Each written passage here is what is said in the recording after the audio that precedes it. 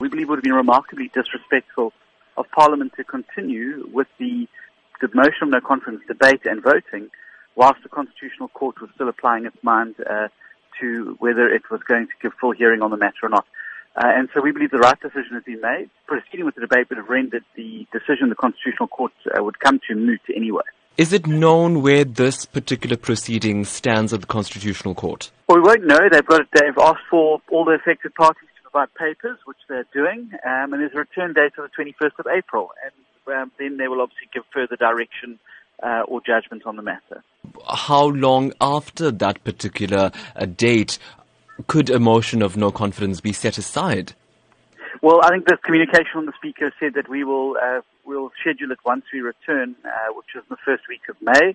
Programming committee will meet and schedule an appropriate time for the motion of no confidence to be debated. What does this indicate to the Democratic Alliance about this entire process of no confidence? I know many opposition parties are eager to have this done.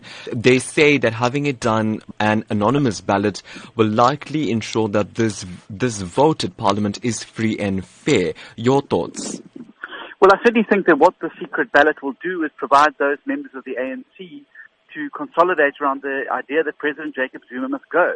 And I think any ANC member looking at this and doing the calculations has got to know that this move is going to, and their continued defense of President Zuma is going to cost them massive votes in the 2019 elections and may well see the ANC voted out of power as opposition parties coalesce around this.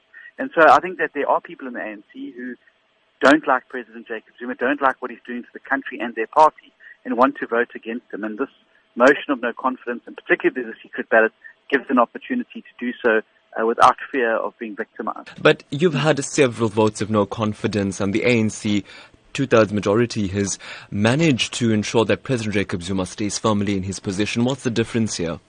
Well, I think the difference here is that you've seen people both within the ANC and the ruling alliance, SACP and COSATU, coming out and saying that openly that President Jacob Zuma must go.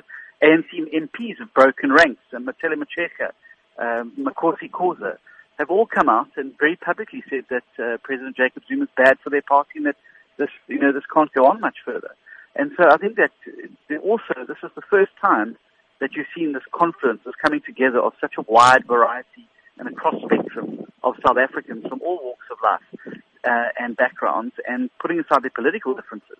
So I definitely think there's a far greater momentum now than ever before.